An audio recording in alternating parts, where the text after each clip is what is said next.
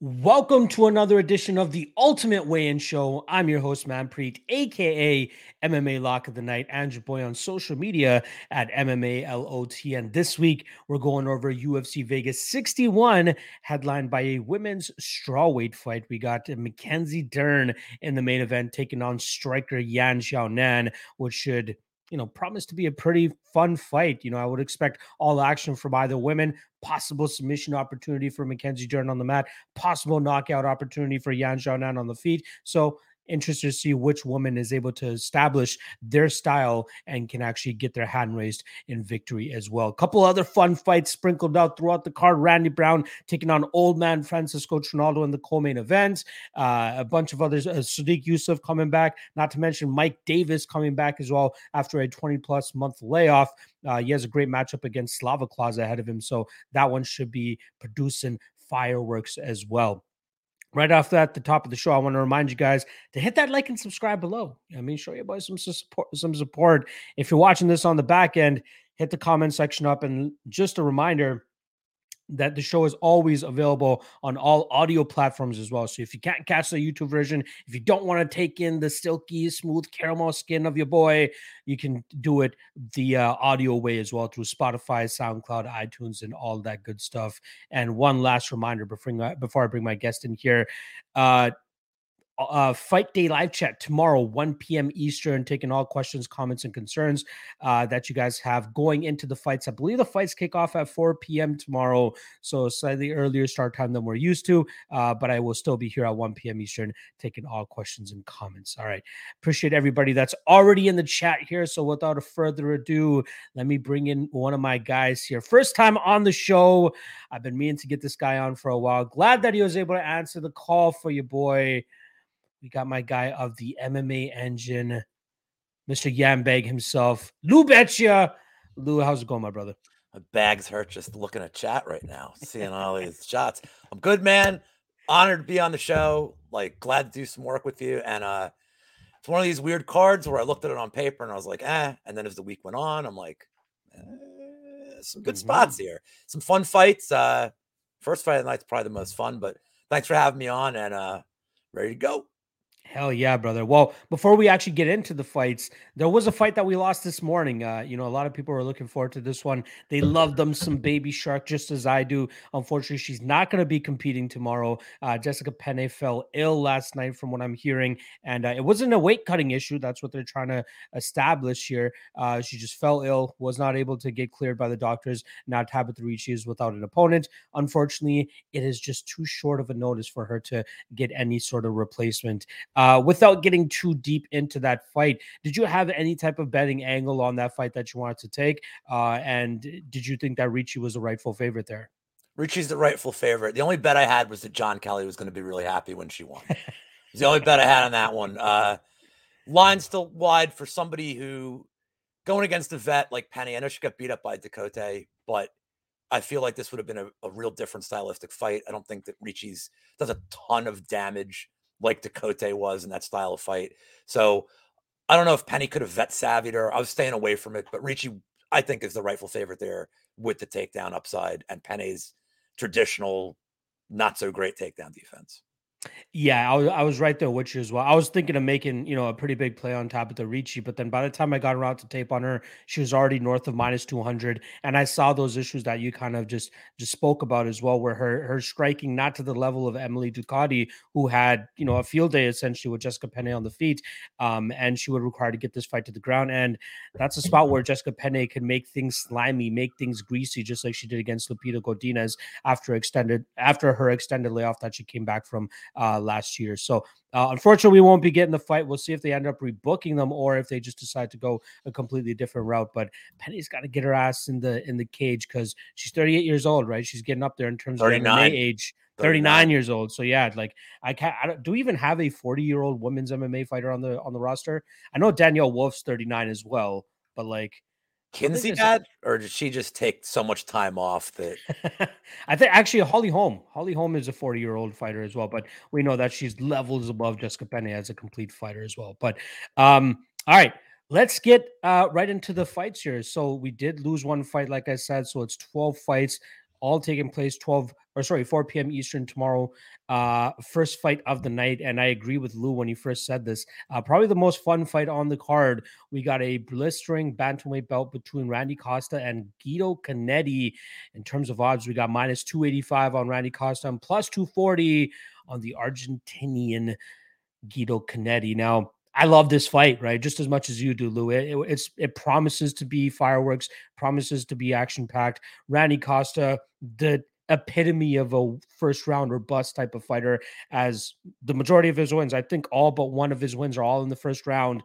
And then his all of his losses come in the second round, which is hilarious. You see that steady drop off, not steady, but that steep drop off in his productivity, his cardio, all of that. Once that second round hits, that's where his opponents are able to take advantage. Guido Canetti, experienced 42-year-old. We were just talking about 40-year-olds.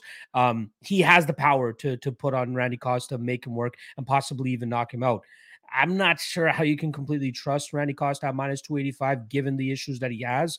So the way that I decided to approach this fight, under 1.5, I got in on it earlier this week at around minus 160. I think that's a great line, a phenomenal line for a Randy Costa fight. And even if Costa wants to go out there and tries to, conserve his gas tank like he did against Tony Kelly, I think that's type of fight that Guido Canetti brings, he's going to force him to work, and he's going to make him either, gas him out, or he'll eventually find the finish himself. But I think the speed and length advantage that Costa is going to have early, and just showcasing how good of a fighter he actually is. Like, just watch that first round against Adrian Yanez. We all know how big everybody is on Adrian Yanez. He made him look like an amateur in that round, beat the shit out of him, couldn't put him away, but ultimately fell off in terms of his cardio and got finished himself in the second round. I think that he'll replicate that performance, but actually get the finish in the first round here. So best way of approaching it, Randy Costa round 1, under 1.5. I got my action on the latter bet that I just stated there. What about yourself, Lou? You giving Guido a shot here, or do you think that Costa just annihilates him in that first round like I do? Let's make something clear. Ain't nothing wrong with being in your 40s. Just tell the audience that right now. Ain't nothing wrong with being in your 40s. There is one guy on this card older than me, so at least that makes me feel all right. So you can't look at the money line here at all, because if this thing goes the distance, we deserve to lose. Do I think Costa should be minus 300? Nah. He hasn't done anything in his career to prove it. This will be his 10th fight in his career. I know he has 3 amateur fights. I mean, Canetti is the more experienced guy. If you look at Canetti and what's the knock on him? It's his cardio. I don't think it's a factor here. So you're looking at KO props here. You brought up Costa never winning outside of the first round. It's not even that. He's never won a fight outside of the 2.5 minute mark, wow, which is crazy. So I'm going to take a shot on Canetti KO. I played this fight 2 ways. Canetti KO is plus 500, but DraftKings has Costa and under a half round at plus 280. Oh, wow. And that's his win condition. I mean, if this thing gets out of the first 2.5 minutes and Canetti hasn't been dropped, I think he's very live here. I think, punching power is the last thing to go. I don't think his technique is bad. It's really his cardio. I mean, not to say Matinho is some defensive wizard, but I think he landed, I don't have the stats in front of me, but I think 100% of his strikes landed on Matinho's face. The guy is accurate. So to me, if he doesn't take him seriously, he's going to get dropped. So I took Costa plus 280 under half a round and the Canetti KO plus 500 to cover both ends of it. To fight to end in KO is minus 330. It's unbettable. But I think this thing, I got to think Costa wins in the first minute. Honestly, like, his kicks are great. He's another guy who's, he's only going to get better as he gets, hopefully he's taken something from the Kelly loss. I think the Yanez fight's almost an outlier because he looked so good in the first round. I don't know what he could have done differently. Yanez just is so tough. But the Kelly fight, I think he didn't look great cardio-wise. I think he was a little reckless. So hopefully he learns from that. Maybe he's a little more defensively responsible. But he's opening up a card. He's an excitable guy. You look at his Twitter. He's just he's a cool bro, man. Like, he just wants to go out there and impress the fans. Still young. I think he gets it done inside of 2 minutes, but I need the backup of Canetti weathering the storm. So that's how I decided to attack this. But gun to my head, that the pick is Costa to get it done. Yeah, like one of our guys, Liam picks fights always says ABC, right? Always back cardio, and it's hard to lay that type of chalk on a guy like Randy Costa. But this is a fight where props probably will be able to make your most money. I like the angles that you provided as well, but I think both of us are kind of in the boat of hopefully this ends within 7.5 minutes because that would be great for our Be bankrolls. shocked. Be shocked if it did. I have the under in a parlay too. I mean, if this thing Yeah. goes after a round and a half, we probably deserve to lose that one. Exactly, exactly. It kind of does remind me. I will say this. It kind of reminds me of the Mano Martinez and Guido Canetti fight, but we know for a fact that Randy Costa has dog shit cardio. Like with Martinez, we were kind of just thinking that he had dog shit cardio, but he was still able to go out there the full 50 minutes. But here with Costa, we have visible and constant evidence that this guy's cardio is just absolute dog shit. Martinez had, and remember, Martinez was coming off losing his coach too, so there was Yeah. a lot of drama in his camp that week because he didn't come out his usual explosive self in that one No. either. Yeah, he was very much composed there. All right, let's move on to the next fight here. We got a women's catchweight bout at 140 pounds. Yulia Stoliarenko, I like to call her the Lithuanian Ronda Rousey here. She's going up against Chelsea Chandler, who's making her UFC debut. Pretty much a pick 'em here, Lou. We got minus 115 on Stoliarenko, minus 105 on Chandler. If you shop around enough, you could possibly get minus 110 on either fighter. I'll let you kick this one off, man. What are you thinking here between these two women? Does Chandler get her hand raised in her UFC debut, or does the veteran, I guess we can call her now, Yulia Stoliarenko, pull it off? These odds are strange to me because I didn't see anything on tape with Chandler that really impressed me, and she ducks her head in a lot on entries when she's trying to come in to get close range in a boxing range. She ducks her head a lot, and that just makes her prone for a takedown. And I think one takedown ends this fight from Stoliarenko. Wow. I realized that JRC, like, say what you want about her, but she was coming off getting armbarred by Egger. You knew her whole camp was don't get taken down and get armbarred. And Stoliarenko did it with ease. I'm more impressed with the Alexa Davis fight from Stoliarenko. Yeah. She showed some toughness. And I don't know that Chandler has finishing ability. I mean, she's 2 finishes and 2 decisions in her history. I don't think she's some legendary finisher. Stoliarenko round 1 sub at plus 600. If it ain't broke, don't fix it. I mean, that's her winning condition. I love it. But back it up with just her money line. It's such a good price. Like, you don't need to get greedy here either. Also, like, take a poke on her money line at minus 115. I don't think Chandler finishes her. And if Stoliarenko does get a takedown and doesn't submit her, she's still going to win the round. She's still going to control her. She does it 2 out of 3 rounds. I think it's an easy win. She's also proven her cardio is decent in the 3rd round. She doesn't wilt. Maybe she throws a little less volume, but she's tough and she doesn't wilt. So unless Chandler has some legendary 3rd round in her, I see Stoliarenko probably winning the first 2 rounds. Plus, you get somebody making a debut. You never know. It's butterflies. I realize we're going to have a weird environment with no fans.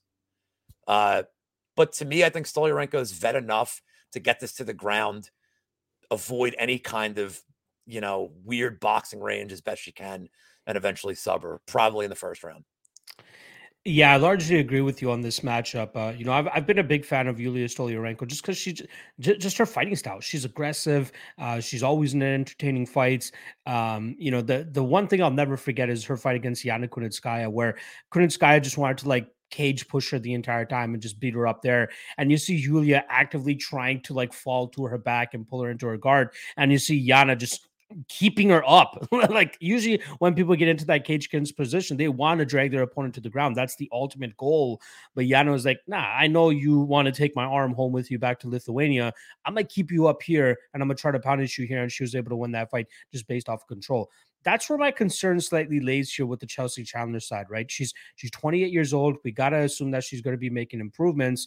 But like, when we see her win, a lot of her wins come from just her controlling her opponents up against the cage. Like she's still very green, she's still very and she's just using her physical capabilities or attributes to kind of just control her opponents. That's really about it. Like there's no real like finishing type of upside on her other than when she fought that 40-plus-year-old Olivia Parker, who had just gotten to where she got because of her physical traits. She was a big woman in her own right, and Chelsea Chandler was able to land a big shot on her, eventually choke her out. But in this fight against Stoliarenko, you nailed it. I was impressed in the Alexis Davis loss. I had a good chunk of change on Alexis Davis that night, and I was sweating my balls off more than I should have. Little dicey. Right? Way too dicey. But Stoliarenko, like, she just showcased, man. She moves forward, she throws big shots. She wants to get you to the ground, but a lot of it is set up with just reckless striking. And I just don't think that Chandler's striking is there yet to take advantage of that. My only concern is if Chandler just tries to cage push her and just tries to control her up there, because she could be the stronger woman here, right? She could definitely have that into her advantage. But I think at a certain point, Stoliarenko will be able to get this fight to the ground.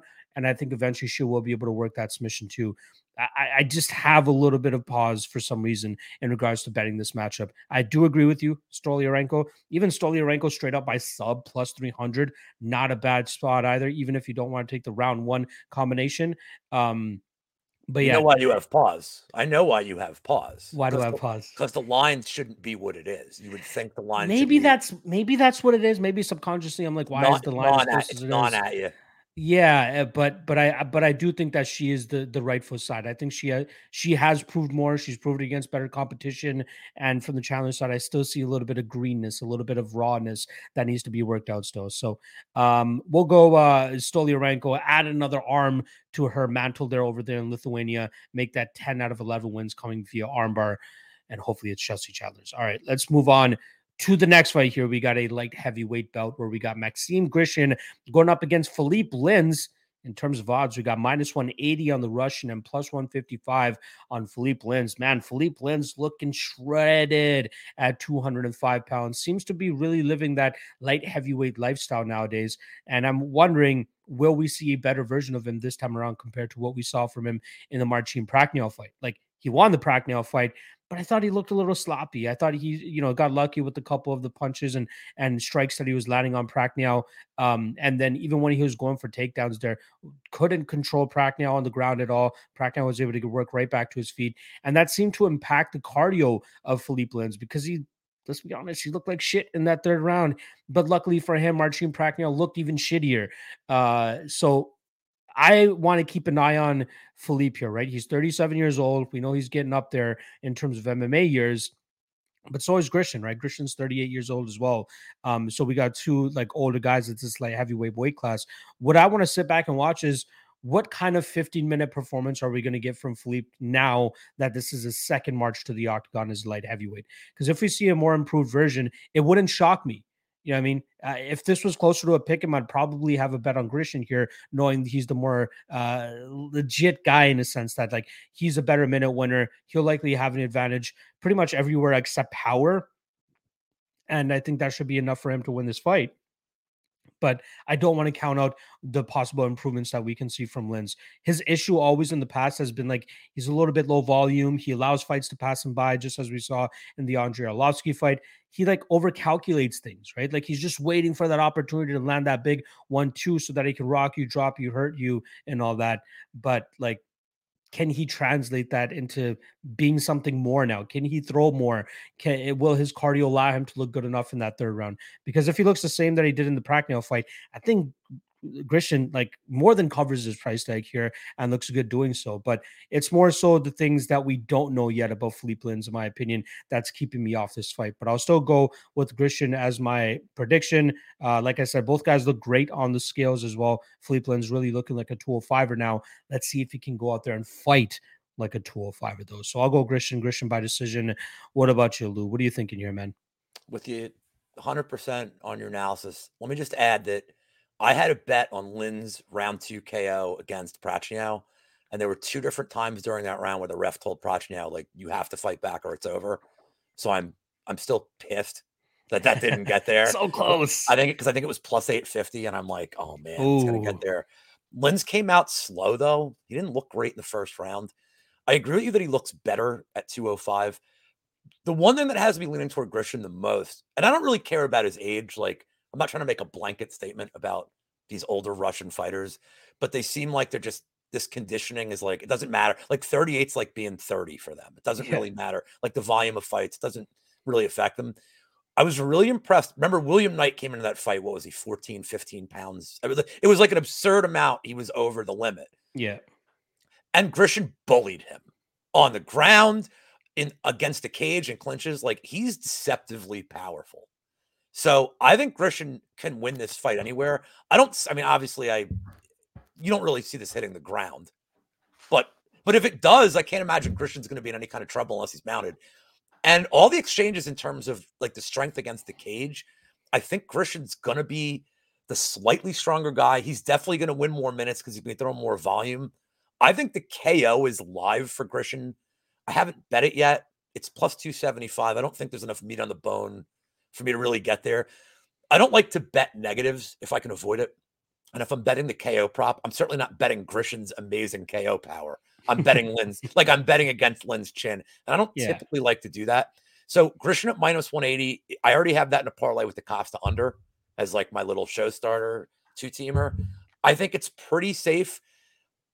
I think Lynn's, unless he shows some remarkable cardio, he'd probably have to win the first 2 rounds here to pull this off. I think Grisham's shown his cardio's the same. Like, it's not like he gets stronger as the fight goes on. He's pretty even keel in terms of his approach, his volume. Like, he never looks tired. He does get hurt. So I don't know if Lynn's can hurt him. But to me, I think Grisham wins all the minutes, the stronger fighter. And as the fight goes on, just looks better and better. Late KO is very possible here. Yeah, I just quickly peeked at the Grisham round 3, and it's sitting around plus 1,200 on most spots, and it tickles my fancy ever so slightly. Oh, and this is, just so you know, because chat's been begging for it, this is the Yambag special of the card. As I do think it will go at least, look, typically when I do one of these bets, there actually is a science to this. I like to get Orthodox against Southpaw. Oh, that's a great look. Yeah, for sure. Yeah, and that's typically what you want. Like, thanks, Uncle Weezy was like, that's what you want. Like, when this whole nonsense debacle idea of a bet first came out, Weezy and I were trying to figure out if there were like data points for it. We don't have that on this card, I don't believe. But the other things I look for are like, I want heavier fighters because ball shots are. I'm just going to talk like I usually talk, man. You don't have to be professional or anything here. This ain't no fucking ESPN or anything. Hit me, bro. So for Elijah in the chat, a Yambag shot is a bet on a point deduction. It's 20-1 on DraftKings. I know Betway has it. I don't know if any other books have that bet, but it's because I'm an idiot and it's hilarious. But I've hit 3 of them. But I've hit 3 of them this year, and also it's fun to root for. Except unless Herb Dean's the ref, where it's like it's like 9 warnings. I'm like, bro, he grabbed the cage with both hands. Like, how are you not like? If it's Herzog, I'm in. I'm like, all right, I'm probably gonna get there. So with 2 guys that are heavier, leg kicks, like with ball shots, certainly are more impactful.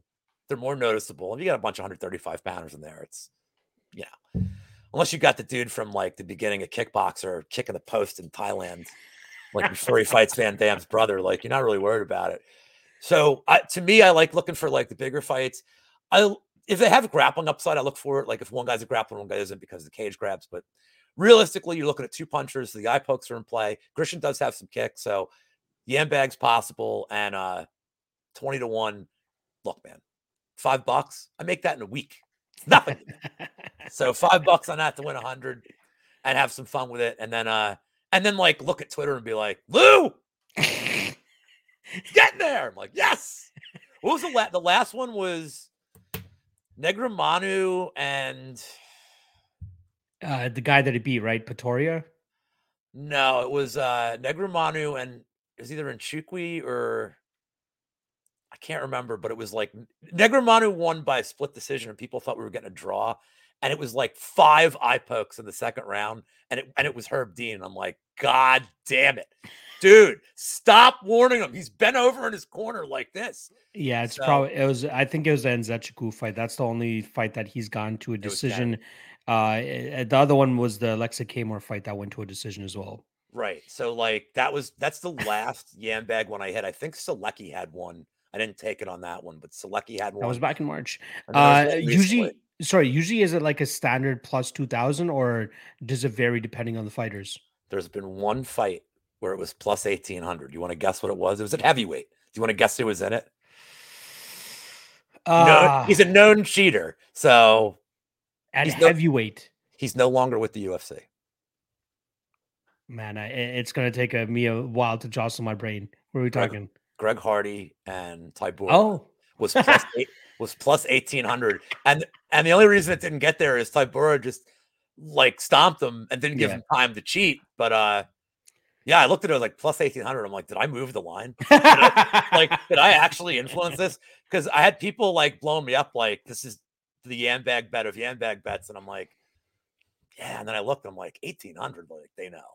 Still good value. But. Oh, for sure. Especially like again, known cheaters as well. Like even just going back and looking at these guys' fights and just seeing which Costa is a known like eye poke to get a break guy. I mean, not in his last fight, but against Vettori, he did it like 3 times. I mean, All right, let's get to this next fight because I'm gonna get you to kick this one off for us. It's a middleweight fight between Brendan All In Allen and Krzysztof Jotko. In terms of odds, we got minus 125 on Krzysztof and plus 105 the return on Brendan Allen. Funnily enough, at the weigh-ins, Brendan Allen goes to shake his hand, and Krzysztof Jotko is like, "Oh, now you want to be friends?" Because for those that weren't following either of these guys on social media, Brendan Allen has been calling out Krzysztof Jotko for a while. I think he called him a pussy, called him scared, all this type of stuff. And now when they're face to face, he decides to shake the man's hand. And Krzysztof Jotko, he'll go along with it, but he was clearly pissed off. Like, oh, now you want to be friends. What are your thoughts on this matchup, man? It's an interesting stylistic matchup.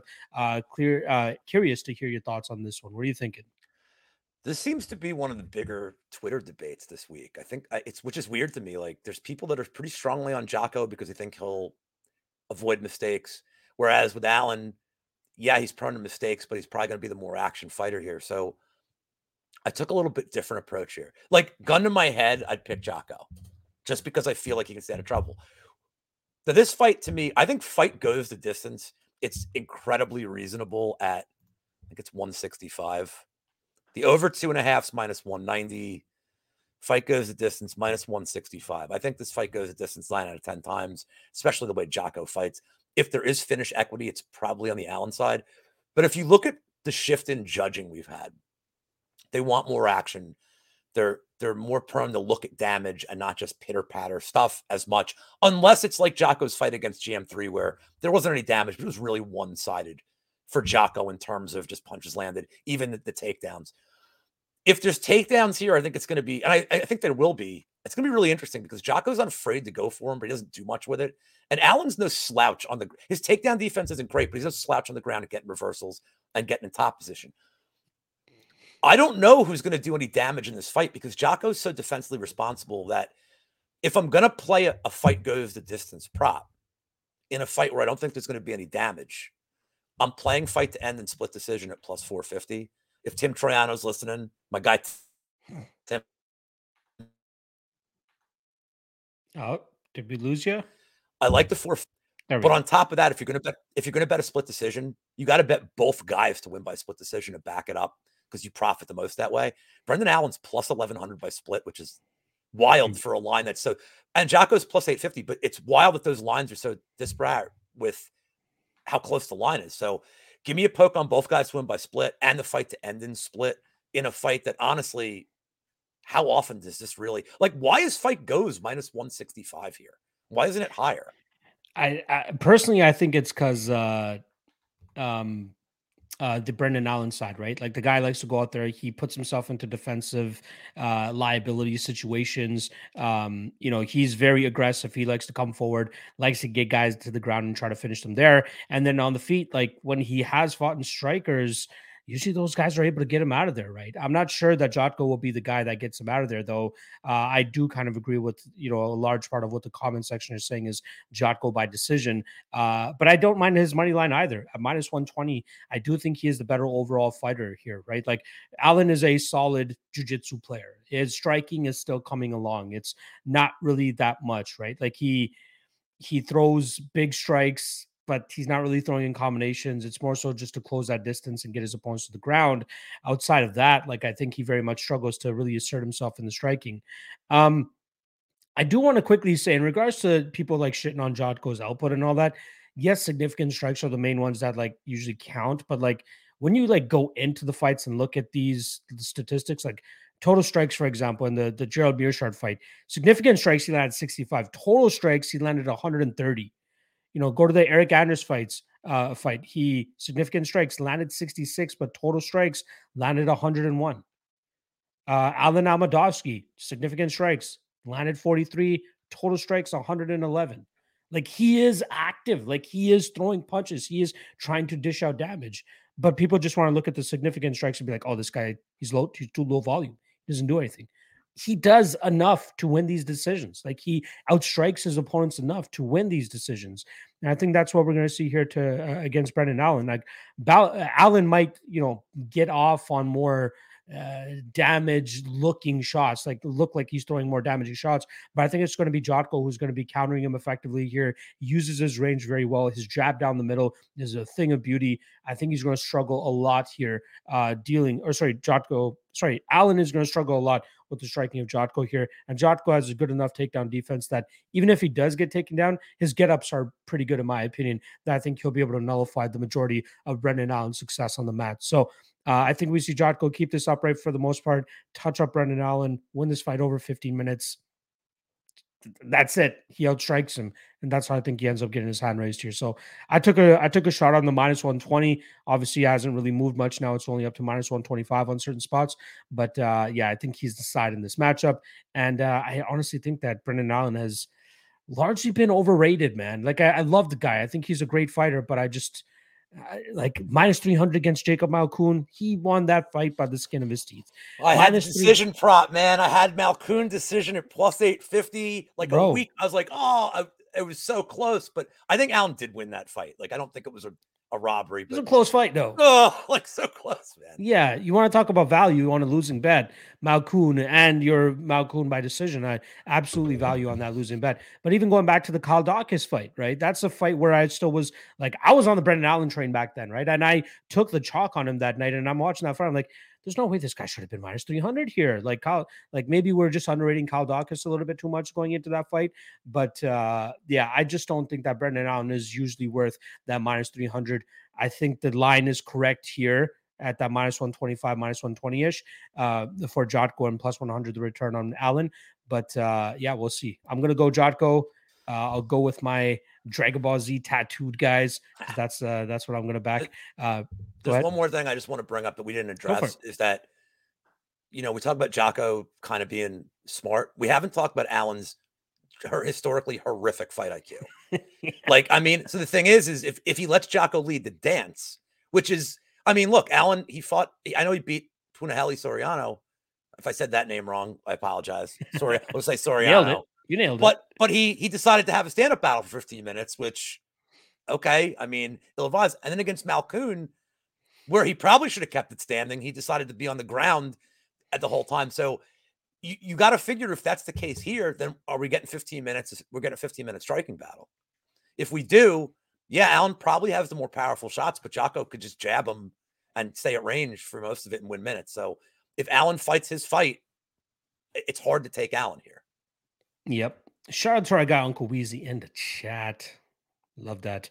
He heard his name. Well. He heard his name before when we were talking about Yambag. So that's probably what it was. All right, let's get to the next fight here. We're going to be talking about a fellow Canadian of mine, Jesse the Body Snatcher Ronson, going up against Joaquim Silva.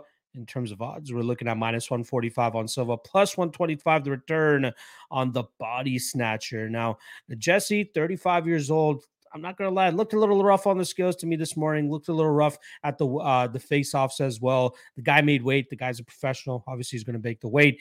But I'm wondering, if he is really starting to come to the twilight of his career, right? I'm wondering if this might be one of the last 5 fights that we ever see him compete in. Now, he should have the striking advantage here. Great combination striker, has some good power in his hands and his kicks as well. I've been following this guy even since his regional days because he fought for a couple of shows that I had my hand in up here in Southern Ontario. And I thought he was special, man. I thought he had all the chops to go out there and be very successful in the UFC. He gets signed to the UFC a couple fights after fighting for the promotion that I was working with. And he just gets lined up with killer after killer after killer. You know what I mean? Michel Prazeres loses a split decision there. Francisco Trinaldo loses a split decision there. And then he ends his initial UFC career by losing to Kevin Lee via decision as well. The one thing that at least two of those three guys all had in common was the fact that they were able to get the fight to the ground, and that's where Jesse Ronson struggles the most. We saw it in the Rafa Garcia fight as well, where Garcia got him to the ground and choked him out. I'm expecting Neto BJJ to hone in on his nickname this weekend and look to get this fight to the ground and try to get Ronson out of there. You'd expect him to do that as well, considering he's coming off of 2 knockout losses. You know what I mean? That's not a good look. So with his job likely on the line here, I'm expecting him to pull out all the stops, look to get this fight to the ground, and try to look for a submission. But the angle that I ended up going with, Lou, is the under 2.5. I'm expecting pure violence in this matchup, whether it's a knockout from the Ronson side or a submission or even TKO from the Joaquim Silva side. I'm expecting both guys to come out with a fire in their belly to try to get that win. And I think that's going to translate into a finish of some sort. I'm going to lean with the Joaquim Silva side. I do think that he'll be able to get it to the ground and work that submission. But again, the bet that I would recommend, if any, is the under 2.5. Hope for some violence. If you want to pay up for the fight, doesn't go to decision, it goes all the way up to about -175 to -200, depending on the bookie you're looking at. But the under 2.5 around -140, -150, me likey, because I'd be surprised if this goes all the way to that third round. But Silva would be the prediction. What are you thinking here, Lou? 100% there with you. This is one of my strongest plays on the card is under 2.5. I just told you I don't like bet negatives, but when you have a double negative like this, it's kind of easy to see. I mean, like Ronson, I mean, even the fight that he won that got overturned, I thought he looked all right. But how long ago is that? I mean, you can't even, as he's aging. And the thing is I feel like he's an older 36. And we talked about Grishin being 38 and being fine, but like Ronson, I don't think is a young 36. He's taken some damage. Not a great look in the Garcia fight. In fact, he didn't even look great on his feet. I thought Garcia looked way better on the feet. And then as soon as it hit the ground, he was outmatched.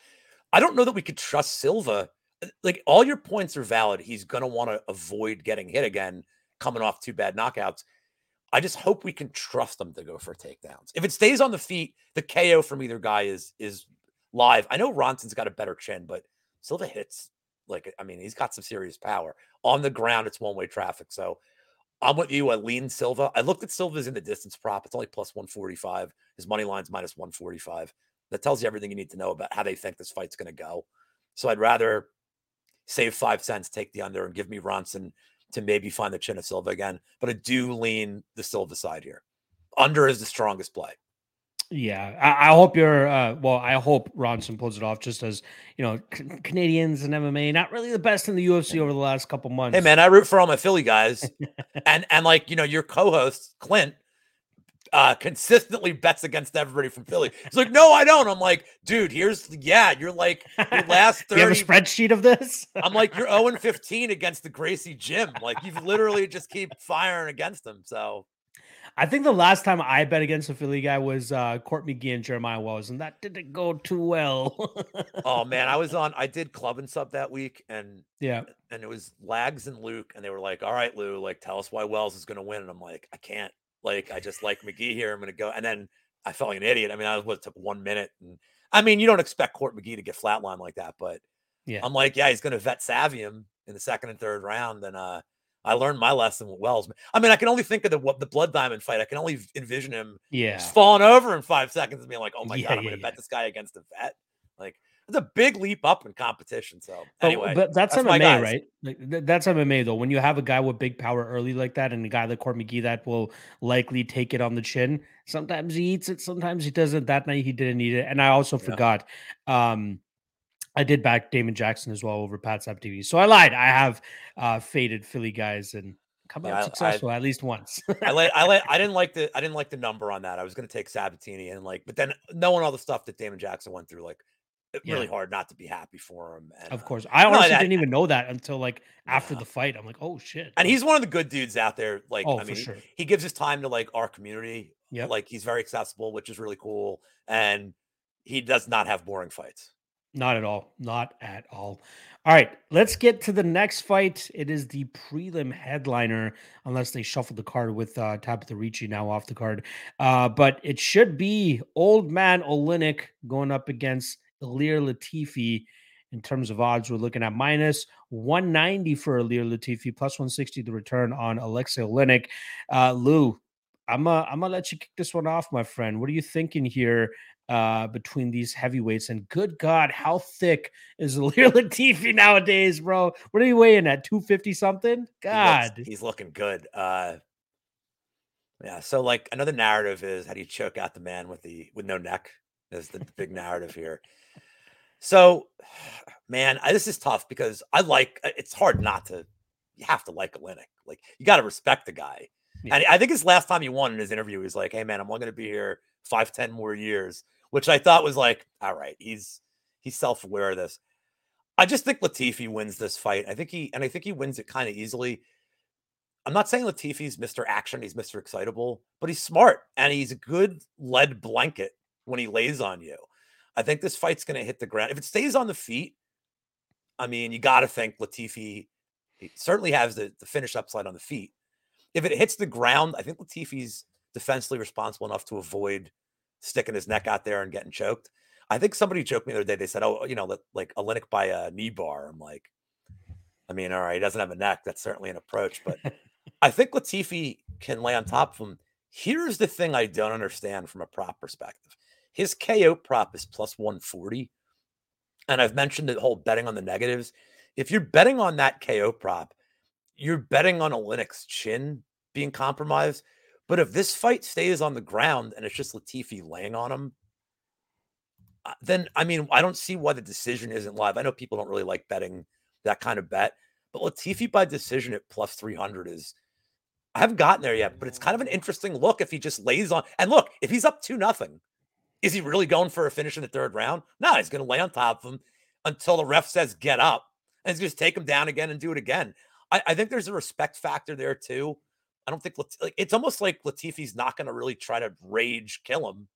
So I think Latifi can do enough on the ground. I think the price tag's about right, but I don't. Oh man, it sucks, man. I don't want to bet against Oleinik. Yeah, it's hard for me to get to the window to bet anything in this fight, to be honest. I could see it being the most volatile fight on the card, bar none. Like we could get a quick Latifi club and get this guy out of there. We could get a slow, dragged out fight where Oleinik pulls off a fucking Ezekiel in the 14th minute or something like that, right? Like there's just so much craziness that could absolutely happen in this fight. For the decision prop that you laid out, I honestly would want a juicier number. Like I'd want like closer to plus 500, plus 600 to even take a shot on that myself. My other concern here is so I'll just lay it all out there. My official prediction will be Latifi by knockout, right? But I think that knockout only really has legs in the first 3 to 4 minutes of this fight, because after that, this guy huffs and puffs pretty bad. But like Oleinik does the same thing too, right? And now here's the other caveat I want to throw out there. Everybody, myself included, are giving Ilir Latifi the advantage should this fight stay on the feet. But we always look over that like wild, reckless style of moving forward that Oleinik does and just throws big bombs, hoping that he can hurt you to eventually get you to the ground, or hoping that big punch will get your guard up higher so that it can get in deeper on your legs and then get you to the ground. He is live on the feet to have his own success, is what I'm trying to say. But I still think that at a certain point, one of those big bursting power shots from Latifi in the first 3 to 4 minutes of this fight is going to land cleanly on the chin of Oleinik here. And I think he'll be able to follow up with some ground and pound, hammer fist, get him out of there in that fashion. But no confidence at all in this fight, man. I just want to sit back and watch it as a fan. I've already broken it down 3 or 4 times, considering how many times it's already been matched up. I'm hoping this is the last time I'm going to have to break it down, because I just need this fight to be over with. Yeah. And hopefully, and as Paul Shaughnessy said, hopefully nobody gets hurt. Yes, hopefully nobody gets hurt. Let's just turn out Oleinik's lights for a little bit and then bring it back to life after that. All right, that is a wrap on the prelims. Shout out to the 70 live viewers that we currently have on this Friday afternoon. Appreciate you guys hanging with us, breaking down UFC Vegas 61 one last time for you guys. Make sure you guys hit that like and subscribe below if you haven't already, and give my guy Lou some love as well. The link to his Twitter page is in the description below. Just click that link, hit him with the follow. I promise you guys will get some giggles and some good advice as well from my guy Lou. The guy just cracked 1,000 followers as well. That means he is a legit MMA personality now. There's 1,000 crazy people. It means there's 1,000 crazy people out there. There you go. Make sure you guys go check him out. A very fun follow and a very great dude as well. All right, let's get to the main card here. Some fun and juicy fights to talk about. First of which, the return of Beast Boy Mike Davis. He's going up against Slavomir Vyacheslav Borshev. In terms of odds, we got minus 180 on Mike Davis, plus 155 the return on Borshev. Interesting fight here. Everybody can just go and say, hey, if Mike Davis just watches the Mark Diakiese fight, he should be able to replicate that and do the exact same thing to Borshev. But my concerns lay more so outside of the cage, right? I'm wondering what Davis has been going on in his personal life, with the injuries that he had to deal with, the possibility that he has long COVID, which is something that he kind of talked about. That kept him out of the action at the end of 2021, where he said he just could not get his cardio in check and ready to go to actually get into live action. If he fought 3 or 4 months ago and looked really good, I would have been all over this bet. I thought minus 180 would be an absolute steal because he is a great wrestler. He is a great grappler. He is a great striker to the extent that he should be able to keep up with Borshev on the feet. But you're nothing if your cardio is not able to fuel any of that. And I'm curious to see what kind of shape we get Davis in terms of when he's actually exerting himself and showing energy, because physically speaking, the guy looks in tremendous shape. Unfortunately, that is never indicative of how a fighter will actually compete once they step inside the cage. So if we get a great performance from Mike Davis this weekend, I'm hoping that it's a 15-minute fight so he can gauge his cardio as well. Then I'll be happily, backing him in the future at chalky prices. But one thing that people are overlooking from the Mark Diakiese fight from the Borshev, for the Borshev side of things is, he got 11 takedowns there, meaning that Borshev managed to get up at least 10 times. That's a lot to just keep picking or, taking somebody down, trying to control them getting back to their feet, and then you having to try to take them down again. That will gas and tax your cardio a lot. And that's kind of my concern here with Mike Davis. If he can establish that top control, if he can establish or even get a finish early here against Borshev, this could get a little bit greasy should it go down into the third round. And Mike Davis has landed 7 takedowns, but he looks like he's starting to slow down. Borshev will absolutely smell that. He'll be like a fish at, smelling blood in the water. A shark. Sorry, what am I talking about? A shark smelling blood in the water and go after Mike Davis. We know that he loves his body shots as well, so he'll definitely be digging to the body to try to tax that cardio even more. But if we get even 75% of the Mike Davis that we know and can rely on, he should be able to cruise pretty easily in this fight. So prediction is Mike Davis by a decision, but this is a sit back and watch spot for me. Let's see what kind of Mike Davis we're coming back to. If all systems go, I'll happily back him in the future. But as of right now, it's just going to stay as a prediction. What about yourself, my friend? What are you thinking here? Is there any merit to the issues that I'm bringing up, or do you think I'm just overblowing it? Not only is there merit to it, it's why I'm going the other way. When I see a guy that withdraws from a lot of fights, I mean, you brought up the COVID thing. Look, they're the same age too. Let me get that crystal clear. They're not the same point in their careers, but they're a year apart. Borshev's only 30 years old. I want the guy who's active. I always want to take the fighter who's been active, and it's not just that Borshev is active getting fights. It's that Borshev's active at his gym. He's a striking coach. I mean, this guy is working with some of the best fighters out there. And Diakiese wet blanketed him and did no damage, but Borshev's get-up game is pretty good. It's a concern that Dakota Bush was taking him down. I get it. But we can't assume that he's going to be the same fighter fight to fight. I got to assume that, I have to think that all they're working on is his takedown defense. Not his get-up game even, just his takedown defense. His Borshev's cardio is pretty good. Again, his cardio looked fine against Diakiese for how often he was in bad positions. Davis, look, his win against Mason Jones, maybe not aging great at this point from what we've seen from him. I think Davis, look, if this is in a video game and there's no external factors and it's just skill sets, I think Davis wins, but I can't make that bet. I can't get to him as a favorite. I think they both have finishing equity. I don't think Borshev has decision equity. I think for Borshev to win, he has to win by KO. Do I think a late KO is possible for him, though? 1,000,000%. I really do think he can get Mike Davis out of there. It's dog or pass. It's KO dog or pass. I've not made a play on it yet because I'm terrified that Mike Davis could look. I mean, honestly, there's a way he could look minus 500 here. And that's what's scaring me off it. But it's going to be wait and see for me. But I think this is a really interesting this is the first very interesting live bet spot on the card for me. If Davis is taking him down, but Borshev just keeps getting up and there's no damage done, you can get Borshev at +3 something, maybe higher. Might be worth a poke at that point because, like I said, Borshev, he's never really looked tired to me. Yeah. So I think he's going to have a cardio advantage as this fight wears on, and getting him at a really good underdog price late. When I think his only chance is a finish, you're not worried about the scoring at that point if you're taking him live. The only way he gets decision is if he lands a lot of body shots, and Davis just is so tough that he takes it. But man, the way Borshev hits, I don't think a lot of people can really withstand him when he's locked in. So pass for the betting side for now, looking to live bet Borshev after round 1 if he's shown that he can just take no damage on the ground. It's like you read my live betting tee up for this matchup as well, because I felt the exact same way, man. Like, I do think you can get Borshev at a better line after that first round, but it's all indicative of how, or at least we should keep an eye on how Davis's cardio looks after that first round, and then decide whether you want to pull the trigger or not. And I want the dance, and I want to see Borshev do the happy Russian dance. Of who doesn't? Who doesn't? Everybody loves themselves some Slava claws. It's. I would say it's, since you're in Canada, I'll just say it's un-North American. Would not want to see that dance. Thank you for including us as well. I appreciate it. and to our friends in Mexico, like we're all included. There we go. All rooting for the dance, except for people that are friends with Mike Davis, I suppose, or Mike Davis, or Mike Davis bettors are probably not rooting for that dance. Not at all. All right, let's go to the next fight here. Catchweight bout of 140 pounds.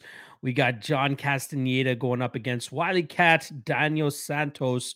In terms of odds, we currently have minus 180 on Castaneda and plus 155 the return on Daniel Santos.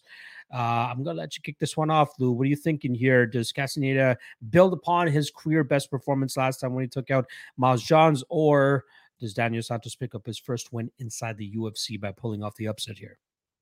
I think the Miles John win was great. The only problem I really have with Castaneda is he's such a slow starter. I mean, he started slow against Johns. He started slow against Wineland. And yeah, he got Wineland out of there. And like, look, man, I'm an old school fan. I love Eddie Wineland, but knocking him out in the first round, I can't give too much credence to that at his career stage. The Miles John one was really good, though. I don't really know what to make of Daniel Santos. I mean, the Arce win, he took that on short notice, right? No, I don't think that was short notice. I think he got signed and then took it. Okay. Santos was talking. I didn't really like how mouthy he was that whole build up to that fight. And he was doing all sorts of, like, the first round, he's going for all sorts of highlight reel ESPN level stuff on Arce, who is just so technical. Like, that stuff doesn't really work on him. And then his cardio was bad. He didn't look, by the 6, like, it wasn't even just his cardio. Arce was drilling him the body a lot. Like, Santos lost the will to fight. You could, he hung on. He's tough. I'm not taking that away from him. But he kind of lost the will. And he just, anything he threw at that point was like a Hail Mary. And Arce just pieced him up and looked so good doing it. It's weird how Arce can look so good and then so bad. Like, he has no middle ground, that guy. Like, because when he looks good, he looks like a title contender. But Santos had nothing for him except for spinny stuff. And I don't think that's not going to work here against Castaneda. I think Santos' only win condition is really, can he hit some highlight reel kick in the first 2 minutes? Because as this fight goes on, Castaneda's going to get the ground game going. He's going to stay out of danger. He's going to have a tremendous cardio advantage here. I think he wins by decision. I think the price tag's justified. So give me Castaneda here to win. I'm not going to bet the decision because you're not really getting a big price jump to do it, but he's a good parlay piece here. And on the main card, I don't have a ton of bets yet because I just, like we're talking about Youssef before being minus 1100 in some books. Like there's just some spots that I don't love yet on the main card, but this is one that's definitely a parlay piece for me. Unfortunately, I'm going to be on the other end of the bet here for you. Attaboy. I do like the Daniel Santos side. Now, I see a lot of people giving him flack for the Julio Arce fight, and I think like you nailed it in regards to like there's days where Julio Arce looks like a killer, and then there's days where he loses to Brian Kelleher, right? Like there's just those types of days. But one thing that Arce is really good at is he's very good defensively speaking. Like if you look at his UFC stats page, you're talking about a 69% striking defense rate. Like it's very hard to hit this guy. He does a good job in kind of just seeing what his opponents are doing, getting out of the way, and attacking and countering effectively. Now Daniel Santos was like the one pressuring the entire time, but he just couldn't hit him because Arce just striking defense is just so goddamn good. Now, Castaneda, I don't think he's as good in terms of his striking defense. I think he's going to eat shots here. I think it's going to be hard for him to get that pressure off of him from the Daniel Santos side.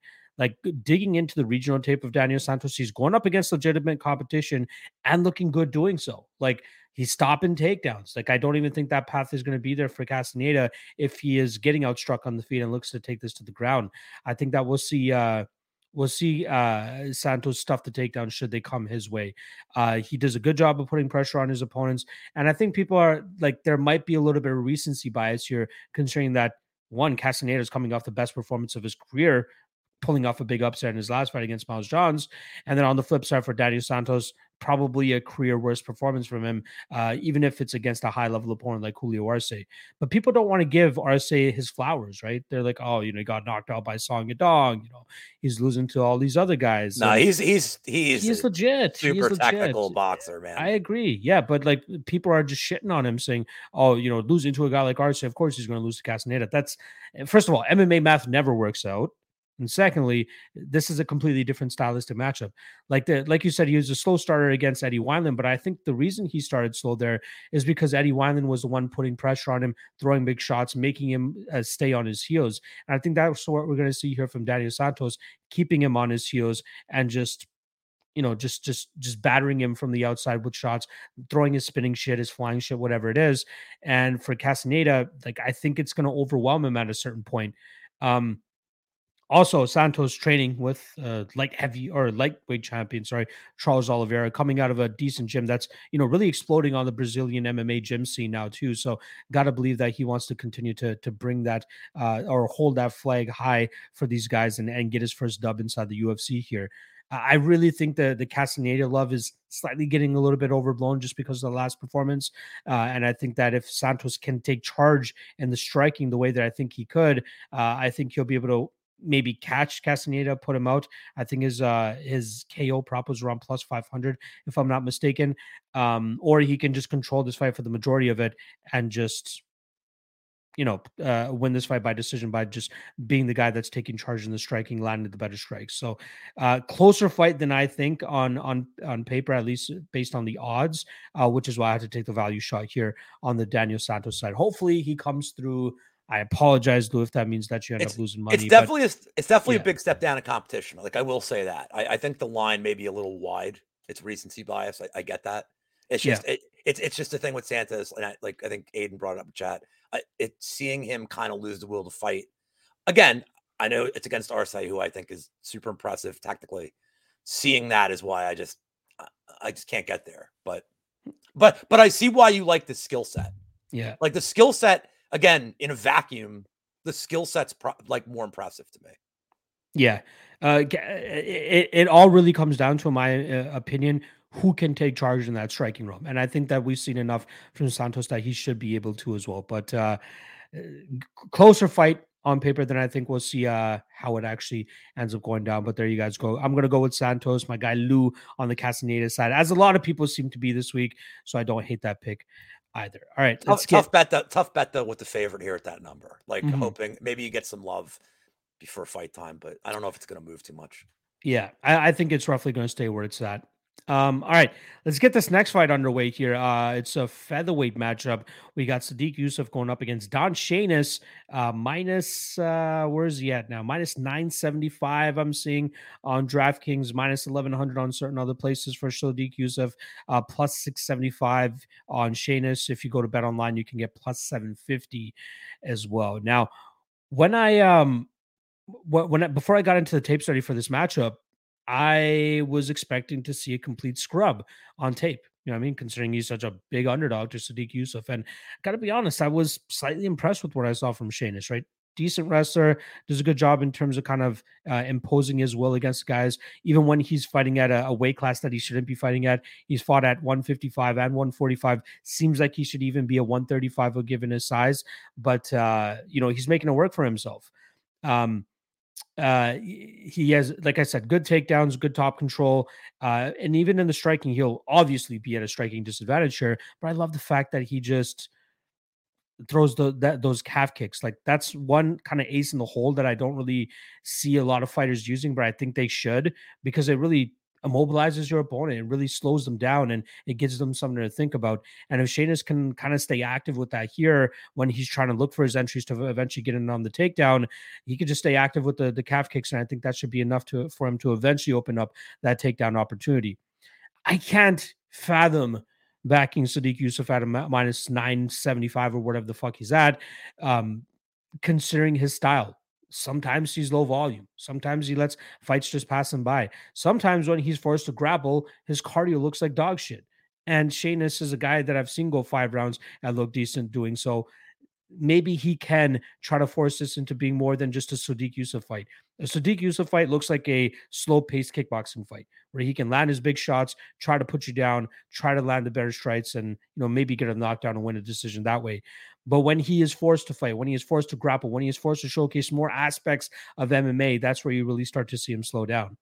So if Shainis, first of all, I think Shainis can make this more competitive than plus 700 indicates, right? Not saying he's going to win, because the ultimate prediction still comes down to Sadiq Yusuf landing a knockout blow here and getting him out of there. But minus 150 on Sadiq Yusuf by knockout is still a little iffy, right?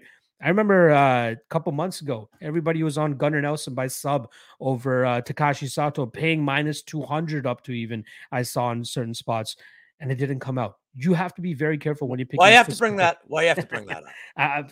Hey, I was very close to being on it myself. I'm sure I probably chucked it into a parlay as well, but it didn't come to fruition. That's what happens when you bet on specific props like that, specific method of victory props like that. So betting chalk on that, you got to be very careful. It's already hard enough to pick a winner in MMA because of how volatile it is. Now you want to pick the specific prop as in terms of how he wins, and you're getting minus 150 on it. Got to be careful in those aspects. I think that this fight will go a little bit longer. I think maybe the over 1.5 is not a bad way to go about it. But I think all week I've been considering a small stab on Shainis, even like a quarter unit stab or a 0.5 unit stab, considering of how wide a favorite or underdog he is, because of how competitive I think he could actually make this fight. I'm still going to pick Sadiq. I think you'll eventually clip him later on in this fight and get him out of there. But man, I'm likely going to keep my action completely off this fight because of how volatile I think it could be. What about yourself? Am I jerking off Shainis a little bit too much here, or do you see what I'm seeing as well? No, he looked terrible on the. He had the privacy curtain today. Yeah, box of shame is what we call it around here, Lou. I'm not gonna break down this one really too much. I'm just gonna tell you a bet I found that I think has like a shitload of value for this. Look, Shainis is pretty tough. He got finished in his first fight. It's forgivable. He hasn't been finished since. And Yusuf isn't some monster finisher. Again, I don't want to bet negatives. Like you can look at this in a vacuum. You can look at the line. I think you can look at a line this wide and just talk yourself into a finish. And I don't necessarily think that's the case here. I think Shainis, especially early in the fight, I mean, we don't talk about this a lot, but think of the pressure on you as a 10-1 favorite, as a 20-1 favorite. Like, if you lose, your career's almost over. Like, you look like such an idiot at that point. There's a little bit of extra pressure being a massive favorite. I almost think fighters, I think they have to prefer being the underdog because they can play up the word disrespected angle. Maybe in their head, it's like, well, if I lose, I'm supposed to lose. Just maybe there's built-in excuses. But Sheamus has nothing to lose here. He took this fight on short notice. He's not Chikadze, so this is a step down for Youssef. Sadiq Youssef to win and over 1.5 rounds on DraftKings is minus 135. And that's crazy to me because I think he can hang in there for 7.5 minutes. I don't care how bad he looked on the scale. Again, it's not like Youssef's coming out and knocking out dudes in the first round. I mean, he takes his time. He couldn't get Caceres out of there. And Caceres is a guy that can be finished by the right guys. I thought Youssef would finish Caceres, and he wasn't even really close. So I think Youssef at over 1.5 at minus 135 is a great way to get this number to be a manageable price. I like it. I love that angle for sure. Like I already like the over 1.5. Now you mix in the guy that you think is going to win, and you get an even better price tag. I like that. I like that. I mean, over 1.5 is, well, now that I'm seeing that, maybe I don't love it as much. Over 1.5 is minus 150. I'd probably just play the over in that case then. There's no reason to save the 15 cents at that point. Yeah, in case Sheamus does fucking pull one out of his ass.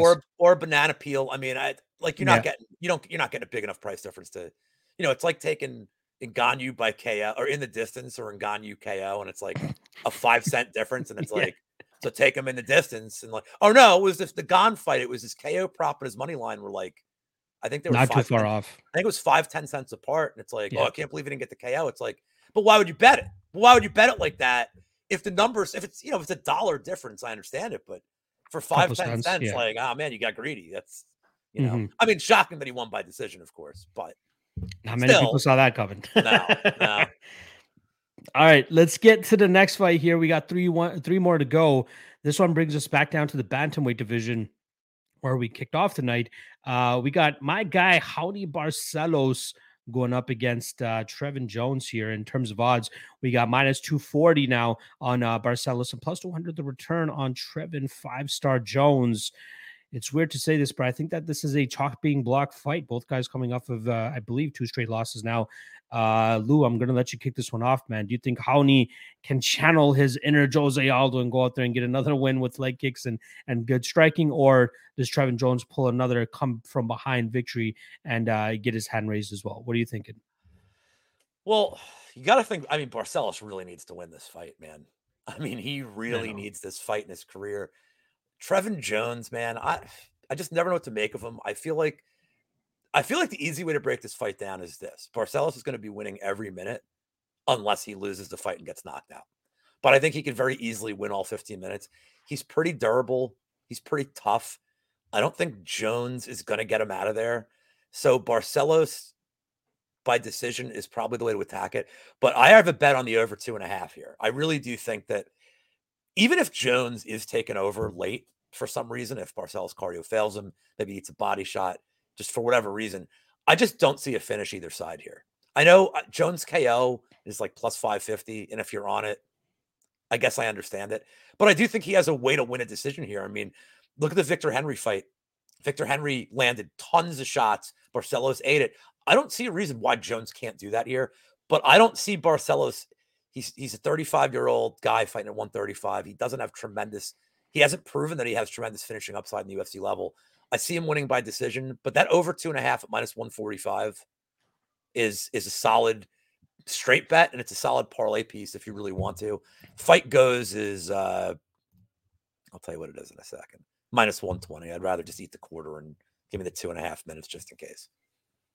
Yeah, I'm a little bit higher on the Barcelos side here. I really don't mind the chalk on him. I do think that we're going to see a reinvigorated version of him tomorrow night. Being on this 2-fight losing streak and a guy of his caliber, I think I just don't know if he can live with himself having a loss here against a guy like Trevin Jones. Now, like Victor Henry, ultimately at the end of the day, we can give him a pass on that fight, right? Like Victor Henry is a guy that was heavily overlooked and was a guy that had a tremendous amount of experience from all corners of the world. Like that guy is a high level guy that used to, trains with high level guys and has been around the game for a long time. So losing to a guy like that, not too bad. The Timur Valiev fight, that should have been a learning lesson for him to be like, hey, I got to pull the trigger. That was a 1-1 fight going into the second or the third round, possibly even a 10-8 in that second round for Barcelos, but most judges ended up giving it a 10-9. those need to be learning lessons. And I think that we're going to see him go to the gym, go back to the drawing board, get it together again, and now come back against a very winnable opponent here in Trevin Jones. He's just got to worry about that big power. If he can stay away from that, if he can put his punches together, if he can get his wrestling going, if he can give us a Hali Taha type performance, I think he wins this fight pretty easily. Yeah, like Taha, another big power puncher that he was able to eat big shots from. His durability looks on point. I think he'll be able to eat those shots here from Trevin Jones as well. And last thing I'll say, the Jones win over Valiev, like that was a power issue a power reason as to why Trevin Jones won that fight, as well as a cardio issue from the Timur Valiev side, because we can't blame him. The guy threw the fucking kitchen sink at Trevin Jones in that first round and couldn't get him out of there, gassed himself out doing so, and Trevin Jones was able to take advantage of that in the second round. But if you run that 10 times, I mean, yes. Like it's such an outlier. I mean, but that's the variance we deal with, but such an outlier, weird result for that fight. Mm-hmm. And how many other referees probably would have stopped that fight in that first round? And we're not even talking about Trevin Jones fighting Barcelos probably tonight, right? So we'll talk about him fighting in DKFC, PFL's like featured bout, like undercard bout on PFL or something. Right? Exactly. So I think that this is a very winnable spot for Raoni Barcelos, as long as he doesn't have another brain fart like he did in the Timur Valiev fight, and as long as his age really doesn't start to show here at 35. He should be able to handle business pretty easily here. So I didn't mind the chalk myself at minus 230. I don't mind eating chalk, especially on high-level fighters like this. Hopefully he can go out there and prove me right and make me cash those couple units I'll be able to get if he gets this dub here. All right, let's get to the co-main event of the evening. We got Randy Brown going up against Francisco Trinaldo. In terms of odds, we got minus 325 on Randy Brown, plus 270 the return on Francisco Trinaldo. I had to do a write-up for this for the Action Network, as I always do. Shout out to the Action Network, always providing their co-main event breakdowns for UFC events. Doing pretty well with those, and I'm hoping that luck can continue on here with UFC Vegas 61, as it seems like a pretty easy matchup to break down, right? Like Randy Brown, youth, size, strength, length. Any advantage he pretty much has here, he has it. Other than maybe the power. Trinaldo probably has a tad bit more power, as usually that's the last thing to go for a lot of these fighters. But I think that we'll see, Randy Brown do what he did in his last two fights against other big power punchers. Stay disciplined, stay on the outside, chip away at him, use his jab, use his kicks to keep Trinaldo at distance, and just pitter patter him, right? Don't overextend. Don't leave yourself vulnerable to get hit by a big puncher like Trinaldo, and you should be able to win this fight. You should be able to add on to your UFC best 4-fight winning streak now by getting this dub this weekend, by just keeping it safe, playing it, very disciplined. So the way that I'd look to attack it is probably Brown by decision, which sits anywhere from plus 120 to plus 150, depending on the bookie that you can get it at. But I think that he will be able to stifle that big power of Trinaldo. And even though Trinaldo's on a 5-1 run now in his last 6 fights, I think Brown is probably one of the better, more disciplined guys that he's going to be going up against. And everybody thought that Danny Roberts was going to be that guy, but Trinaldo had different plans that night, as the striking defense on Danny Roberts leaves a lot to be desired at times. Randy Brown, a little bit better. I know he got caught a little bit by Chaos Williams, but he showed great composure in that fight, came back and still won that fight by decision. I'm thinking he could showcase the same thing here against the old man, Francisco Trinaldo. So give me Randy Brown by decision. What are you thinking here, Lou? You going with your fellow 40-year-old trying to get the dub here, or do you think that Randy Rude Boy Brown rolls here? Well, first of all, just, as an incentive to follow me on Twitter, the primary sport that I give out picks for is soccer, or football, if you will. Football. And my plus 140 bet, Luton Town team total of 1.5, just hit in 44 minutes. You had a sweat-free plus 140 if you took that play. Not just MMA, you're getting some football from my guy Lou. Make sure you guys hit that follow. Sorry, I had to just throw that in there. So everything you said, I read your write-up on the Action Network today. Appreciate that. And it's spot on, especially how Trinaldo struggles against guys, like everything with Roberts. Roberts, honestly, man, I don't even know if he's UFC caliber at this point. He's, I can't believe I lost my bet on Ameev against him. Like, I can't believe I lost that. That was a controversial And even the Anders fight, like, he looks good, and then he looks terrible. Yeah. Like, I don't know what to make of him, but I'm like, all the credit to Trinaldo, man. Fought a good game plan, looked great doing it. I don't see how he wins this fight.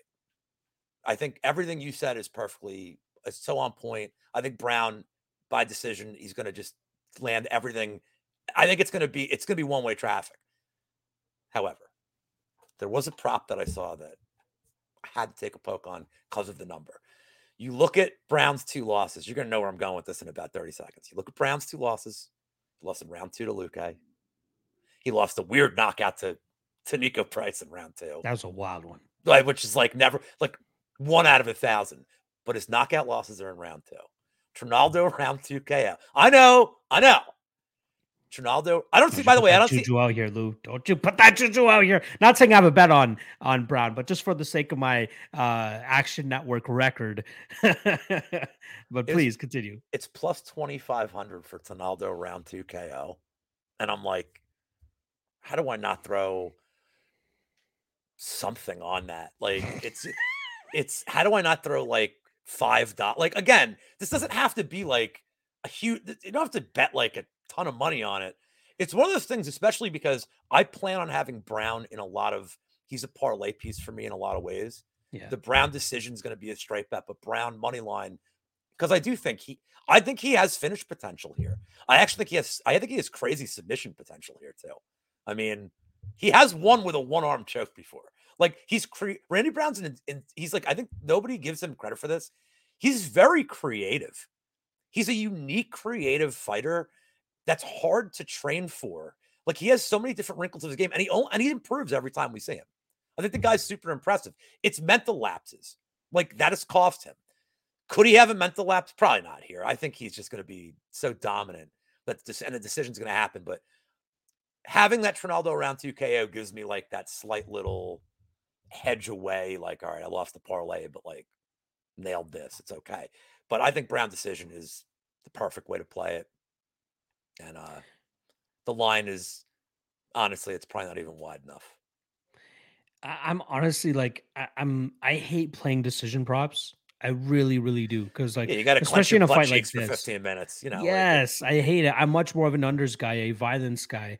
But even those end up coming to shit every now and then, right? But this one, the only thing that scares me is the speed advantage he's going to have here and how often he's going to be able to ding up Trinaldo. We really have to bank on Trinaldo's durability here, because if it doesn't hold up, this will be an easy KO win for Brown. But I think for the most part, we're going to be able to see Randy Brown land on him early and often, and hopefully for the majority of 15 minutes to get home that decision victory as well. All right. Let's get to the main event, but quickly before we do, shout out to the 100 live viewers that we currently have with us on this Friday afternoon. Appreciate every single one of you guys. Lou has plenty of things that he has his hands involved with. I'll get him to plug that for us after we finish the main event breakdown. But the main thing that you guys should be following him on is his Twitter page, and I have that linked in the description below. Give that a click. Give the man a follow. I promise you guys won't regret it. And make sure you guys hit that like and subscribe below as well. Show your support for this channel too, because we truly appreciate you guys coming out every Friday to support your boy and every single guest that I bring on the show as well.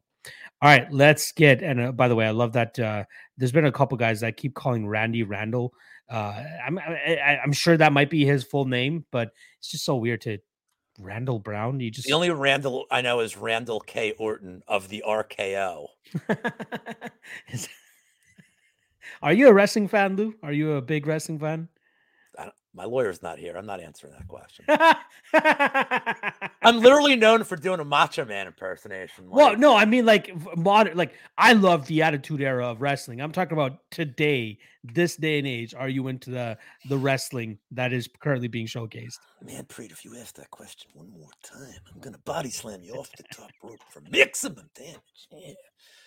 I kind of got out of it with the Stone Cold era and The Rock, and yeah, that was me. That was my time. That was it's pretty. I mean, although Vince McMahon retiring is so interesting because retiring. Hey, Luke, he's gone. Well, yeah, well, Triple H taking over is kind of interesting because I know he's really old school, the 90s and 80s style, and I wonder if he could. I'll just say this real quick. I don't give a shit about John Cena as a wrestler. Great human being doing the Make-A-Wish. I respect that immensely. I don't want to see John Cena on my TV as an adult. but I don't pay money for it. Kids do, families do. And guess what they want to see? They want to see John Cena. So the thing is they don't care about me as a fan. They care about the next generation and the people with money that are going to spend on their product. Merch and all that shit. So I'm I'm long gone for that. Like I don't hate it. I wish them the best. But and if they're in Philly, like I went to ECW all the time. If they're in Philly, I'll go. Fuck yeah. Yeah, dude. Hell yeah, dude. Oh my god, like give me all those Sabu. That was my shit back in the day. we used to go to Ray's, which is it's a bar in the movie Rocky, but Ray's is where a lot of these wrestlers like Raven and the Sandman used to go and get like fucked up. And we would like go after the show and we're like, oh man, like you guys were awesome. They're like, awesome, buy me beers and shots. We don't get paid. I'm like, okay. Oh wow. And they were cool. And they were like, I don't want to say they were cool to hang out with, but it was like, you know, you get starstruck once, then you see him there then you see him there and you're like, oh God, like I don't even go near him. I don't want him buying me. I don't want to have to buy him a drink. Like so I'm old school fan, but not as much anymore.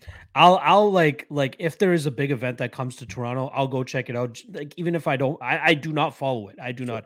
My brother does, a couple of his friends do, but they have an AEW show coming up here in 2 weeks that we got tickets for. I don't know what to expect. I don't even know who wrestles for AEW. I just know Jericho. Who? Jericho. Oh, Chris Jericho's there? Shit, yeah. I had no idea. Yeah, I mean, like I'm just showing up there and hoping it's a good time. That's it. I'm just gonna get shit faced and enjoy myself. I don't care if I'm gonna be yelling profanities with kids right beside me. AEW is apparently like the new age ECW in a sense, is it not? Like it's like the cool hip wrestling promotion to be a part of. So the guy that owns the Jaguars, Jacksonville Jaguars, his son owns AEW. Interesting. Tony Khan. All news to me. And he owns Fulham. It's a friendly alternative, but it's all the same shit. Honestly, at this point, it's all the same shit. Exactly. All right, let's get this train back onto the rails because I'm sure people don't want to hear us talk about pro wrestling, but it is my show, so fuck you guys. Chat's enjoying it. Chat is kind of enjoying it. All right, let's get to the main event here. Strawweight main event. Mackenzie Dern going up against Yan Xiaonan. In terms of odds, we got minus 230 on Mackenzie Dern, plus 195. The return on Yan Xiaonan. Classic striker versus grappler matchup here, right? Like this is what the UFC was built upon. Is the striker better than the person that you can take you to the ground? That always is the case. That's always the big question. And usually I lean with the grappler, right? Usually I go with the person that can get the fight to the ground where they can really, subdue their opponent and not really have to eat too much shots, especially with having their opponent on their back. But at a certain point, we got to start taking odds into consideration, right? And given how wide these odds are, I just can't get behind the Mackenzie Dern train here. If she gets this fight to the ground, she has a greater chance of finishing on the ground than Yan Xiaonan has it on the feet, in my opinion. But that still doesn't mean that the striking discrepancy is so goddamn wide here that you need to give Yan Xiaonan a spot or a shot, especially around plus 190, plus 200. She is a far superior striker here. And for some reason, even though she doesn't really have any KO victories in the UFC, I feel like a KO is live here for her. Like if she has that advantage where she can continuously land on Mackenzie Dern, it's absolutely going to be live. Now, I'll throw this out there. Mackenzie Dern against Marina Rodriguez. I think that was the second last fight for Mackenzie. And that's a fight where we saw her really get discouraged in the fact that she couldn't get the fight to the ground. And then she was pretty much a sitting duck on the feet. And Marina Rodriguez was beating the brakes off of her. The next fight we saw her against Tecia Torres, we saw her, still not completing any takedowns. She managed to get some submission attempts going and jumping on Tecia Torres and trying to drag her to the ground in that aspect. But we saw a little bit, I don't want to say improvement in her striking, but we saw the improvement in her confidence in her striking. We saw her going out there and just throwing shots, being a little bit reckless and not really caring that she's going to be eating shots on the return, because at the end of the day, it's Tecia Torres that she's eating shots from. Now she's eating shots from, or will be eating shots from, Yan Xiaonan, a much heavier striker, a much more decorated striker than Tecia Torres. And I'm thinking if we see that same type of confidence in the reckless striking approach of Mackenzie Dern, maybe Yan Xiaonan lands some beautiful counters and she's able to hurt and drop and finish Mackenzie Dern with her strikes. Because of that, the reckless behavior and nature of Mackenzie Dern's striking. She has a dubious 9% takedown accuracy rate. She's only completed 3 takedowns in her entire UFC career, but somehow, some way, she always manages to get it there whether she's pulling guard, whether she's inviting opponents to come into her guard. And for God's sakes, I don't know why Hannah Cifers or Randa Marcos followed her to the ground, but those were very winnable fights for those fighters. But she just hypnotized them to come into her guard, and she was able to pull off those submission victories.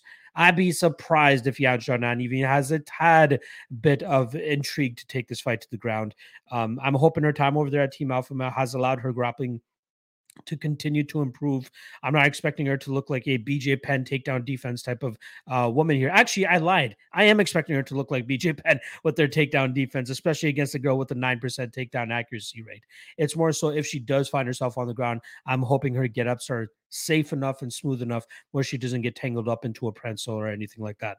So I had to take the underdog shot here on Yan Xiaonan, and I think it's a no-brainer considering the striking advantage she has here. Sure, Mackenzie Dern should win this fight, should this fight hit the ground, but that's a lot to ask because every single fight starts on its feet, and if Yan Xiaonan can keep it there, she should be able to batter Mackenzie Dern, and she might even be able to finish her as well. I'm so mad that I did not get to cash my plus 700 Yan Xiaonan via KO against Karolina Kovacevic, even after she burst her goddamn tear duct and she just couldn't stop wiping her eye. They're very close to stopping that fight, similar to the fight that we were talking about earlier for you, where your fighter almost got that TKO win, but the fighter just wouldn't stop it, or the referee wouldn't stop it. Hopefully we can get that here with Yan Xiaonan just beating the piss out of Mackenzie Dern on the feet and cashes that ticket. But no need to get extra greedy. Her money line is good enough. Give me Yan Xiaonan by TKO. Plus 190 is the number that I got. Kind of kicking myself because I'm seeing plus 200 now, but is what it is. We can't do anything about it. You said TKO? You took the TKO prop? I did not take the TKO prop, but I'm considering it. I'm still considering it, but I think it's live. What do you think here? So I'm on the same side as you, and as a gambler of 900 years, there's times you look at some of these numbers and like Dallas Cowboys, New York Yankees, Manchester United, you look at teams that are just globally backed. Their line is going to be higher than it should be because they know a lot of the public that are casual gamblers are going to blindly hit. I feel like Dern is kind of getting a little bit of that love on this number. She's, I know she's not and maybe she's not mainstream loved, but there's a lot of love in trying to build her as kind of the next big thing in the female MMA game. Yeah, there is. And I think because of that, the lines on her are always going to be ill-priced. Her sub prop I saw was minus 115. I think that's a perfect price because I'm not certain how she wins a decision. And neither did the bookies, because if you look at the decision only prop, which is what I took here, Jan's minus 130 and Dern is even money. They know if this thing goes with decision, this thing almost assuredly played out on the feet. And if it did go to the ground, it means Dern didn't do anything. Maybe she got late takedowns, whatever. Is it a sweaty 25 minutes? Sure, because you're worried about Dern wrapping up the sub. But I mean, is this the best striker she's ever faced? I think so. Marina Rodriguez, maybe. It's close. It's competitive. Yeah, it's comparable. It is. Put it that way. And I think Yan can hurt her. I really am with you. I think she can hurt her. I don't know if she gets a knockout, but I think she can fight really smart on the feet. I think she can maintain distance. She's the bigger fighter. And I think she's going to win minutes. Any minute this fight's on the feet, I just don't see Dern winning it. So to me, it's Dern losing the fight until she wraps up the sub. If that's the case, I don't care that it's 25 minutes. Give me Yan here to win by decision, and I will take a poke on her money line as well. Minus 135 for the decision only is very reasonable for a women's fight that I think it more often than not goes the distance, even in a 25-minute fight. Yeah, I just want to bring up this quick comment here from my guy, Colston. He's saying, as Locke says, what have you done for me lately? Dern coming off wins while Yan coming off losses, True. But nonetheless close fights, awesome stylistic matchup. That's what I'm thinking like the majority of public bettors do, right? They're just like, oh, how did you look in your last fight? That's how I'm going to bet you. You look great. All right, you're a bet. You didn't look good, I'm going to bet against you, essentially.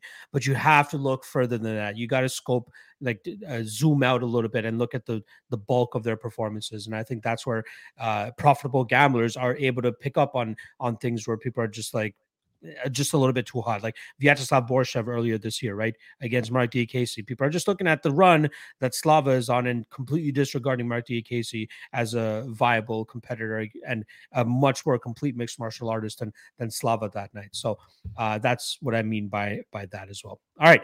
I love that we both like the Yan side here as well. I love your analysis in regards to the decision only prop for Yan as well. Minus 130, I think you said is that line there. I think that's a phenomenal spot. And I do agree with you. Should this fight go the full 25 minutes, it likely means that it took place in the striking realm, and Yan Xiaonan likely got the better of that as well. All right. The way that I like to end the show is drop in the lock of the night plays, or the most confident plays that we have. I know some people take offense to the word lock for some goddamn reason. Guys, it's a goddamn word. Get your panties out of your fucking assholes. I'm going to go lock of the night play for me. A little bit chalky this week, but I feel pretty damn good about it. I went straight up on Hani Barcelos at minus 230. Personally, I got 5 units on it straight up. People usually look at that line and say, oh, just parlay it with something else. Maybe Randy Brown is that guy that you parlay it with. But there have been so many goddamn parlays that have bit me in the ass thinking that it's going to be a for sure spot, that I try to keep parlays out of my lock of the night plays now, and just to be straight up like a straight up money line better. The most recent example, Kamaru Usman get knocked out by Leon Edwards. If one of the greatest fighters of all time can bust your parlay, anybody can bust your parlay. So I won't be making parlays my lock of the night plays at all. So I'm eating the full chalk on Hani. Think he styles on Trevin, takes home a decision victory. What are you thinking here, Lou? What's the most confident bet that you'd like to share with the viewers here? I like the Ronson under 2.5 the most at minus 140. I just can't trust either one of their durabilities. Ronson has a huge liability on the ground. Still, his shin is a huge liability. They both have knockout power to end the fight, and Ronson definitely live to get sub.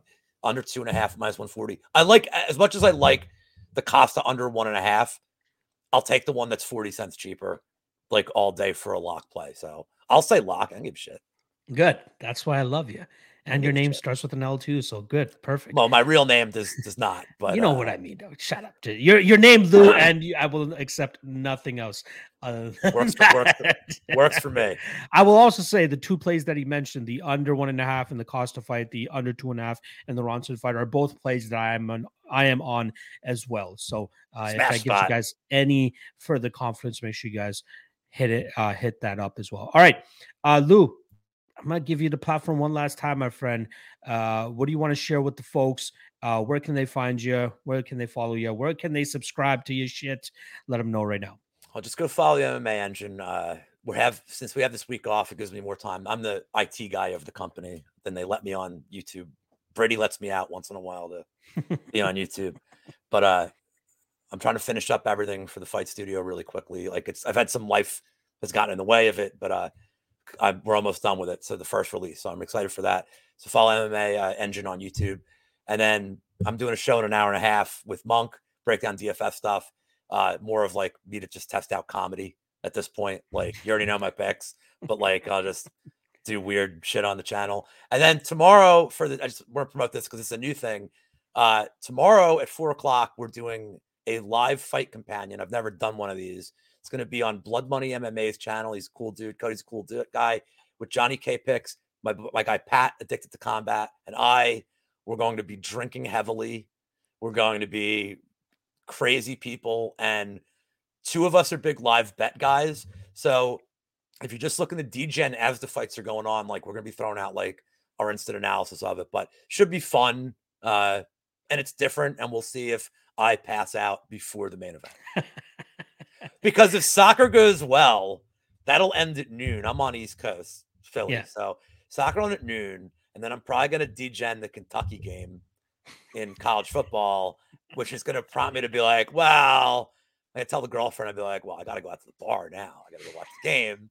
So I'll go to the bar, and then I'll come back at 3:30 when the game's over. And I'll be like, fuck, I am hammered before the fight start. Thank God my bets are in. I'll like change my DraftKings and BetMGM passwords so that I can't log in at that point. And I'll just tell her, be like, change my password. Do not tell me what it is. It'll probably be something like, you're such an asshole. Like 1, 2, 3. Like 44 or some nonsense. Right. And then that'll be that. But should be fun tomorrow. And that's all I got on my end. And if you like to laugh, I try once in a while. I have some funny lines here and there. There you guys go. Blind squirrel finds a nut. There you go. Lou is one of the better guys in the game for sure. Yeah, I mean one of the few guys that reached out and looked out for your boy during that whole debacle I was going through over the past 2 weeks. And there's only a select few guys that I know that would do something like that. So I truly appreciate that support as always, Lou. Let's do the fusion dance if we need to. That's all good. I don't know how to do the Fortnite dance. If anybody like. I thought you were doing the Dragon Ball Z fusion dance. That's I ended with a wrestling thing. I'm doing the, like. Oh yeah. Jeez, I'm just so sucked into Dragon Ball Z over the last couple days. I brought it back. Brought it back. That's a callback for anybody that doesn't know what that's called. All right. Make sure you guys follow Lou. Link is in the description below. The guy is a very funny dude, very great dude, as I've obviously mentioned, and you guys have seen over the last hour and a half.